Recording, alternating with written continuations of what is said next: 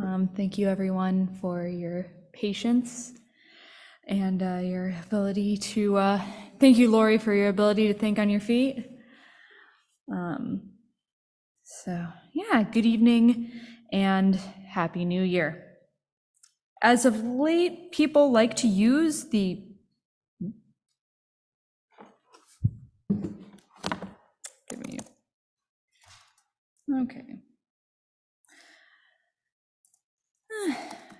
What's one more technical difficulty? Okay. As of late, people like to use the turning of a new year to declare a death to the previous year and all of its turmoil and pain. More traditionally, this is the time of year that people make resolutions and declare that all the ills of yesteryear are behind them and resolve to ensure that the new year will bring joy, health, prosperity, and peace. I've always been unconvinced to take up this mode of thinking. Sure, I must admit that if I attend a New Year's Eve party, I will typically find myself a couple of spotted cows deep, yelling some sort of profanity at the prior year along with everyone else. I am reluctant, though, to believe that these declarations of partygoers in various states of inebriation bear any resemblance to reality. How can the arbitrary date the world chooses to change calendars from one arbitrary year to another arbitrary year have any material effect on our physical lives? After all, viruses do not seem to care much about whether the calendar says 2022 or 2023. The agents of war may hit some mental wall or break through when calendars change dates, but the underlying motivations for said wars remain unchanged. More locally, the turning of a calendar has little bearing on how well or how poorly we relate to our coworkers, friends, or family. The only things that materially change are whatever legal or man-made changes that we have arbitrarily assigned to our arbitrary dates and years on calendars. And so I generally maintain a somewhat cynical attitude toward the New Year's holiday. Furthermore, I wasn't initially convinced to use today's theme from the worship leader resources, which was, quote, "We live in the in-between. Christ has brought restoration and the world still cries out to be restored. These two truths do not cancel each other out, but coexist," end quote. At first reading, this passage seems to say, we should claim that these two contradictory things are true and just not worry about the fact that they are contradictory. However, this interpretation gives way to a different one upon further examination of today's scripture. The passage from Isaiah is short, so I will go ahead and reread it for all of you. "I will recount the gracious deeds of the Lord, the praiseworthy acts of the Lord, because of all that the Lord has done for us, and the great favor to the house of Israel that he has shown them according to his mercy, according to the abundance of his steadfast love. For he said, 'Surely they are my people, children who will not deal falsely,' and he became their savior in all their distress. It was no messenger or angel, but his presence that saved them. In his love and in his pity, he redeemed them. He lifted them up and carried them all the days of old." This passage refers specifically to when God brought the Israelites out of Egypt. He took them out of slavery and, while not restoring them to exactly their state prior to their time in Egypt, he restored them as a nation in the land of their ancestors. Then the Israelites sinned, fell out of God's favor, and were conquered and exiled.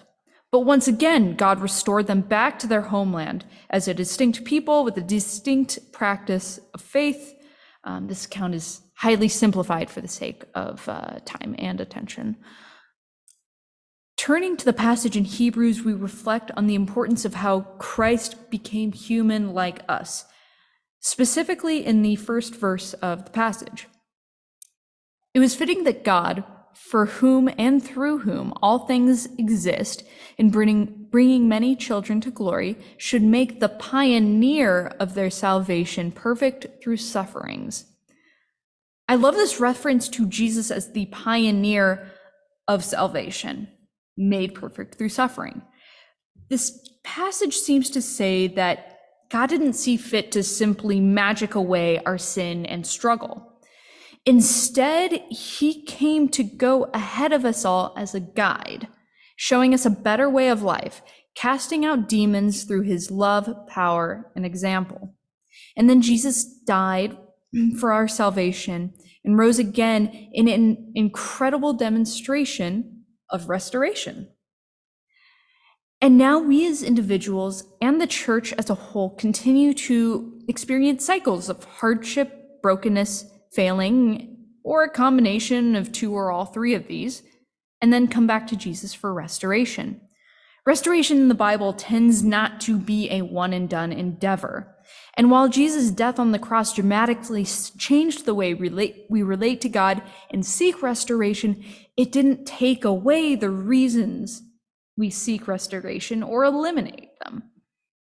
Maybe the reason why we see both restoration and cries for restoration in the world around us isn't because we exist in some sort of wibbly-wobbly, timey-wimey metaphysical limbo.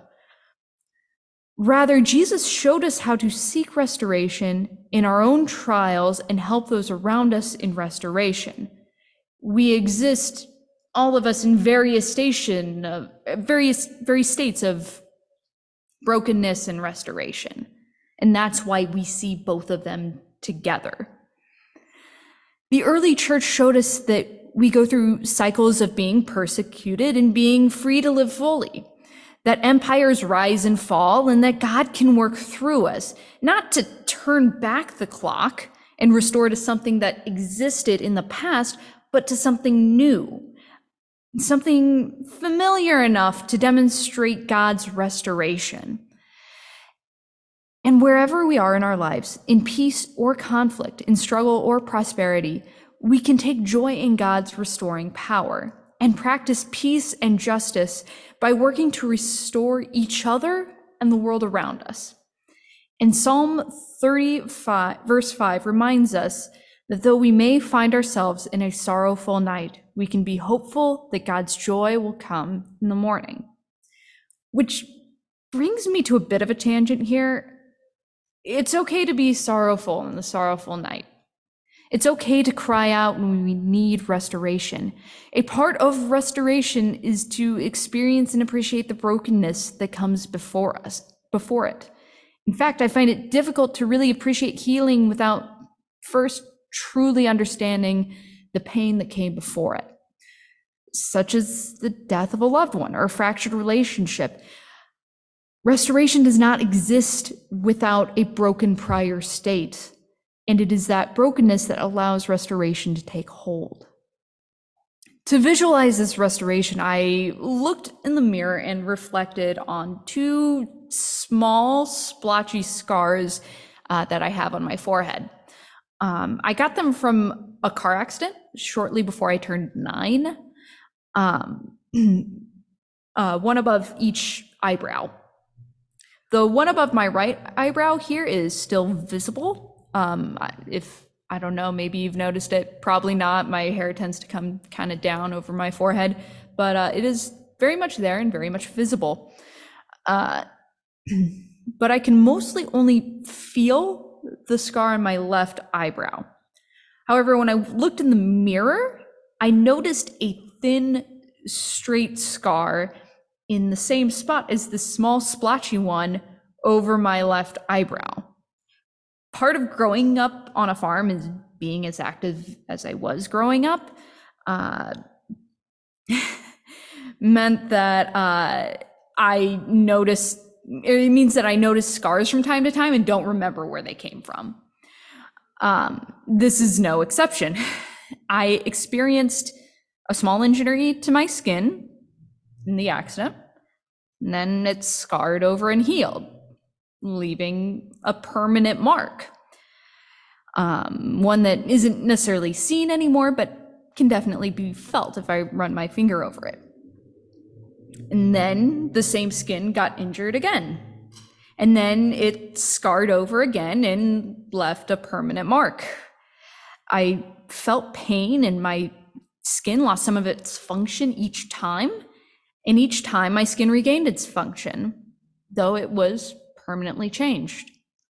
Perhaps the reason we celebrate New Year's isn't because we think there is some special significance that makes December 31st and January 1st more different from each other than, say, July 14th and 15th.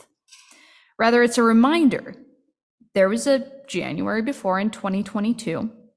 There is a January now in 2023. And there will be a January in 2024.